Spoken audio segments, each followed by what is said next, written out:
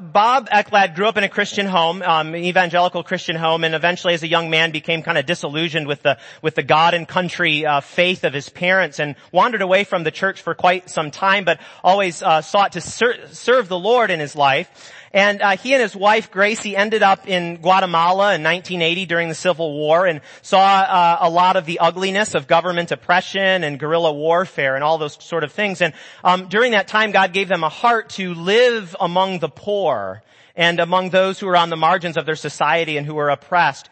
And what happened was that they realized that to be able to combat poverty in this area, that what they needed to do is teach people how to farm. And so, along with some other people who lived in Guatemala, they started a community, a farming community, and taught thousands of families how to farm and grow their own food to be able to sell and to eat. And one day, some of the farm workers came to Bob and they said, "Bob, you seem to know a lot about the Bible. Would you lead us in a Bible study? We're all just kind of Catholic by birth, and we don't really know a lot about our faith, and we really think that if you teach us the Bible, our hearts might really come alive in the way that we see in you." And so Bob began to lead Bible studies with people on the outskirts of their society and had a really transforming experience. Well, years later, Bob and his wife ended up starting a ministry in the Skagit Valley in Washington in the early 1990s. And they were ministering to people with immigration issues and incarceration issues and addiction and poverty. And eventually a devastating sweep of methamphetamine addiction came through the area and people were losing their lives because of drug addiction. And Bob and Gracie felt like it was a scourge on their ministry because while they had seen some good results, they just weren't seeing the power that they saw in the Gospels, that they saw Jesus exercising in his ministry of healing to the same kind of people that they were ministering to. And so they went through a time of questioning and soul searching. They knew the stories of Jesus, but they were wondering why they weren't seeing that power in their own ministry among addicts and the incarcerated. And they wanted to see it. Well, what happened was that one day, Gracie, the wife, decided to go up to a conference in Toronto called Catch the Fire. Some of you know that there was a great outpouring of the Holy Spirit in Toronto in the 1990s. And she went to this conference called Catch the Fire, and she saw people being healed miraculously by the Lord and saw it with her own eyes. And she went home, and Bob had always struggled with breathing in his nostrils. He was never able to breathe out of both of his nostrils all of his life. And so he had trouble sleeping and trouble with the dry mouth. And it was bothering him in a particular way. And Gracie said, maybe you should go to the doctor again and just have them look at it. And then she said, wait, or maybe I should just pray for you, because I've been seeing people get healed at this conference I've been at. And she reached out and she asked Jesus to open Bob's nostrils. And for the first time in his life, both of his nostrils opened and he was able to breathe clearly. And so Bob was really moved by that experience, and Bob in the early 2000s ends up going to a leadership conference up in Toronto where all of this is happening to try to kind of see some of this stuff for himself. And he went a bit of a skeptic still. And at the end of the conference, while there was prayer ministers and a line that you could get in to be prayed for people who were praying for the Lord to do things in people's lives, Bob got up to this young man who laid hands on him and prayed for him. And he said to Bob, I see you surrounded by men in red uniforms, and you're all sitting in blue plastic chairs. And Bob was grabbed by the Holy Spirit because he knew that was a vision of him doing Bible studies with prisoners that he had been doing for years, men who wore red suits and sat on blue plastic chairs. And so Bob thought, well, you have my attention now. And this man continued to pray for him, and Bob heard the voice of the Father say, I love how you love my prisoners. And Bob said, oh, that got me right in the gut. And this man began to speak these prophetic words over Bob, and he said, the Father says he's going to give you an anointing for healing so that your words will be confirmed by signs that follow. And Bob was reluctantly falling over in the power of the Holy Spirit, to his surprise. And you can guess what happened after that in Bob's life as he went back and continued his ministry among people. And he tells a story about meeting with a group of prisoners and doing a Bible study together, and then asking them, how do you think we should respond to what we've read today? And one prisoner says, well, I think we should pray for Fabiano's liver because he's been crying out every night in pain because of his cirrhosis from his alcoholism.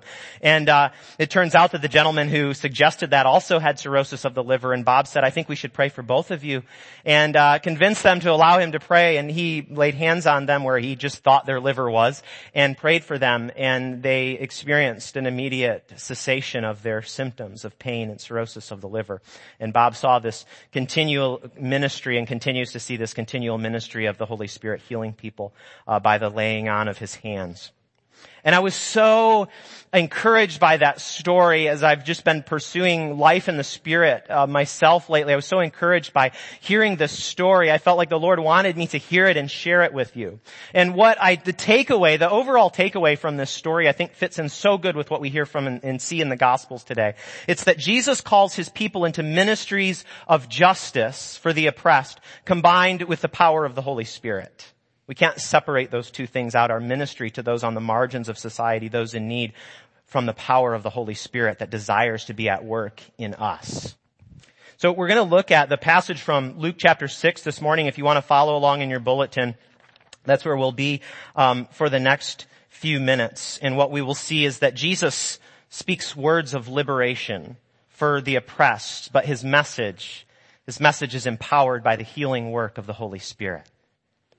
Let's dive right in. Jesus came to a place and there was a great crowd of disciples and a great multitude of people. Typical scene. Everybody's crowding in around Jesus and trying to get close to him. He says that they had come to hear him and to be healed of their diseases, and those who were troubled with unclean spirits were cured. And all in the crowd were trying to touch him, for power came out from him and healed all of them. So here's the context of what's happening. Jesus, if you back up a little bit in Luke and read what's been happening before this, which is always a really good idea to do because you get little tidbits and little nuggets of context, Jesus has actually just called his 12 disciples. He has gone out to a mountain and spent the night in prayer, spent the night with his Father, and he has called his 12 disciples, these sort of no-name fishermen and tax collectors and all of them. And what he's doing is he's bringing them with him and he's showing them what life is going to look like in his community, what life is going to look like for his followers. He's showing what's going to be the norm, or what should be the norm for those who follow him and operate and live their lives in and through him. Now, note how the people come to Jesus with expectation. I just think this is remarkable. They know they're going to get healed if they can get close enough to Jesus. Do we have that kind of expectation of the Lord's power in our own lives, towards us and through us? A friend of mine was just telling me a story. His name's Tim. He lives in Michigan. Tim's a really faithful Roman Catholic, and that's an important detail in the story, and you'll see why. And Tim was at his sister's house, which is about an hour from his house, and she had been complaining of sciatica and back pain and so forth. But Tim was hesitant to pray for her, although he heard that whisper, that nudge, those nudges that we talked about last week. He heard that whisper, but he was reluctant to pray for her because she had been struggling with her Christian faith. She had some doubts, and he thought, what if I pray for her and she's not healed? It's only going to compound the problem, and I just don't want to look like a fool and then have her doubt her faith even more, because God knows sometimes we pray for healing and it doesn't happen. And so Tim, he got in his car to leave, and as he was driving, he just had a heavy heart about not listening to that voice that said to pray. And he's driving down the freeway, and he sees a billboard put out by the Roman Catholic Church, and it said, if you don't ask Jesus to do anything, don't be surprised at the results. You know what Tim did? He got off at the next exit and he got back on the freeway and he turned around and he went to his sister's house, and he, feeling like a fool, which is required of us sometimes, went back and told her the story. Still nervous, still doubting, just like Peter last week when Jesus told him to throw in the nets. And he said, can I pray for you? And she said, wow, yeah, that's a crazy story. Of course you can pray for me. And he laid his hands on her back and prayed for her. Then he left and he didn't really know what happened. And a couple of weeks later they were talking on the phone, and he was like, yeah, that was a really weird thing that happened. And she said, Tim, I just realized since you prayed for me, I have not had any sciatica or back pain symptoms.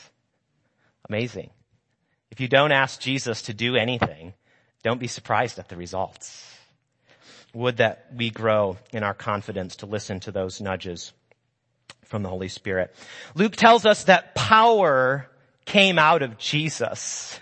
Like it flowed out of him. And I thought, why is that? Why is there so much power coming out of Jesus? Because he lives his life in the fullness of the Holy Spirit. And the Spirit's power emanates from him and heals all who come in contact with it. Now, how is it that we could share in that power? How can we be empowered? And again, I said, if you back up and read a little bit about what Jesus has been doing, you'll see that just before this passage, Luke tells us on 2 different occasions, he goes out of his way to tell us a detail that Jesus left the crowds and spent a night in prayer with his Father. And so Luke makes a profound connection between Jesus' prayer life, his quiet solitude, his time with the Father, and his powerful working of miraculous healings. Friends, it's the same for us. There's a profound connection between the fervency of our prayer lives with the Lord and the power that we will see him unleash in and through us. Very important detail. And then Jesus moves into this teaching of blessings and woes.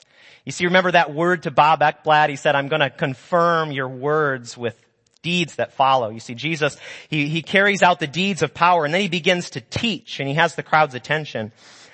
And he says, blessed are you who are poor, for yours is the kingdom of God. You see, the poor who are looked down upon by the world, Jesus says, they're the recipients of God's kingdom. This made no sense to the people of Jesus' time, because if you suffered from poverty, you were thought to be under a curse. If you had wealth, you were blessed. If you had poverty, you were cursed. Sorry about your luck. And so it made no sense. And the message that Jesus is saying, he's saying, you're mistaken about the way that you see the world. You're mistaken about that. He's showing them that something is happening in his ministry, in his coming to the world, that is redefining the way the world works. You see, the arrival of the kingdom of God, the reign of God over people's lives and over the world, it always leads to a reversal of values. It leads to a reversal of values. The people that society thinks are just down on their luck are the blessed ones in the Father's eyes. I love the way you love my prisoners.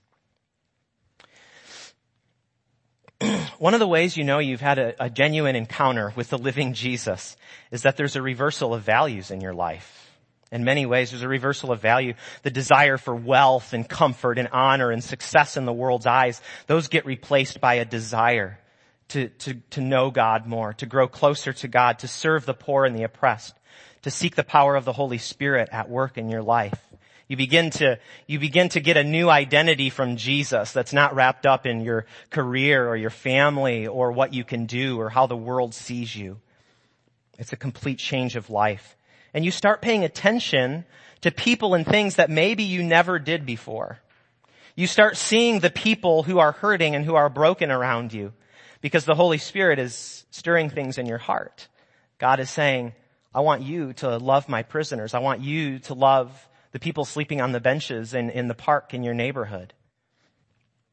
See, who of us looks at that person, right? The person sleeping on a bench with plastic bags and thinks, that's someone God wants to bless and provide for through me. No, we usually think, that's tough. I hope things work out for them.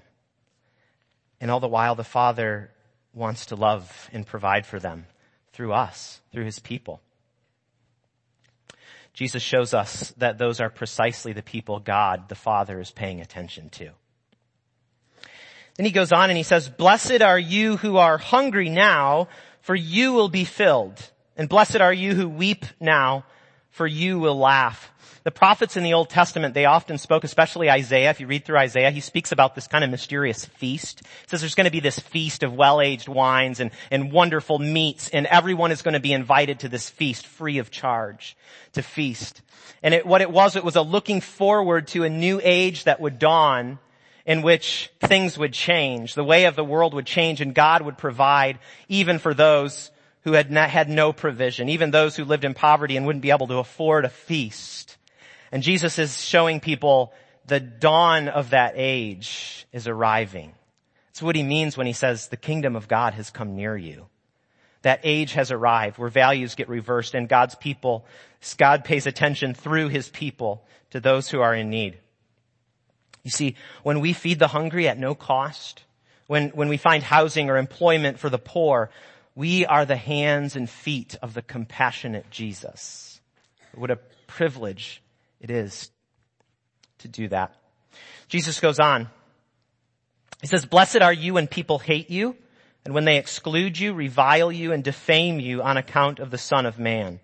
Rejoice in that day and leap for joy, for surely your reward is great in heaven, for that is what their ancestors did to the prophets."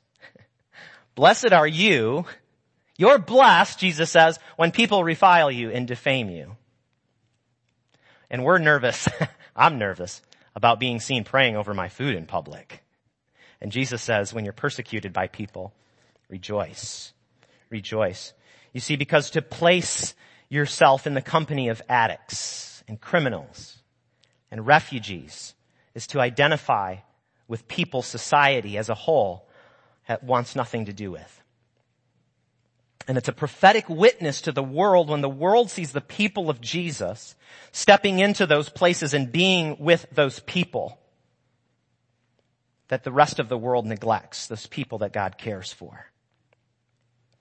Then Jesus gets into this set of woes, which are kind of like warnings. And if you read through the passage, if you look at it, we're not going to look at the woes closely, but it lines up with the blessings, and it's a complete reversal. And he says, on the other hand, you who are enjoying all the comfort and all the luxury and all the wealth and all the food at the expense of the poor and to the neglect of the poor, and not paying any attention to those people who have nothing, things are going to change for you too.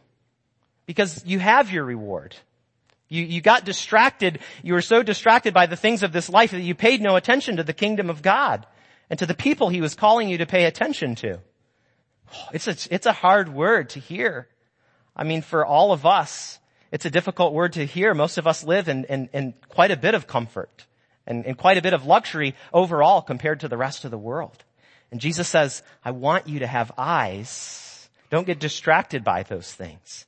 I've given you what I've given you so that you can bless the world with it. Not store it up in barns and keep it all to yourself and just build your savings account and your retirement funds. I want you to bless the world. And if you do that, I'll take care of you. You won't go without. It's a matter of trusting. It's a matter of trusting. You see, friends, too comfortable a life can keep us blind to the kingdom of God. It can keep us blind. It's a message on Jesus' mouth continually. It's because it can keep us blind from the work that Jesus actually desires to do through us for the people of the world. I know that I suffer from this. I know that I am just too distracted, and it gives me a lack of focus on the things that God would have me focus on. It's something that we would all do good to pay attention to. So what we see in this passage is that Jesus shows us we can't separate this calling to social justice, what we might call social justice, to justice for the oppressed and those on the margins of society and those who are in need. We can't separate that from living in the power of the Holy Spirit that will actually confirm that what we do is from the Lord. The power of healing, to heal people of addictions, to heal people of cirrhosis of the liver, to heal people of clogged nostrils or whatever it may be. It's something that God invites all of us to pray for and to seek out in our own lives. And you see, like the word that Bob Ekblad heard, Jesus' ministry, his message of who's blessed and who should be a little bit more careful about the way they live, all of that's confirmed by his deeds of power that are just flowing out of him. See, I think so much of our evangelism may be ineffective because it's not connected to actually bold encounters of praying with people and asking for God's healing. I think that's when people really see that God is real in our lives, is when we are bold enough to invite them to experience him in prayer. I'm going to tell you a story about that in just a moment. There's so many people in the world who actually want to experience the power of God through us. You can talk about the Bible to people, and for some people it might just not connect, but if you actually move from there and say, can I pray with you? That's when things start to happen and people experience God.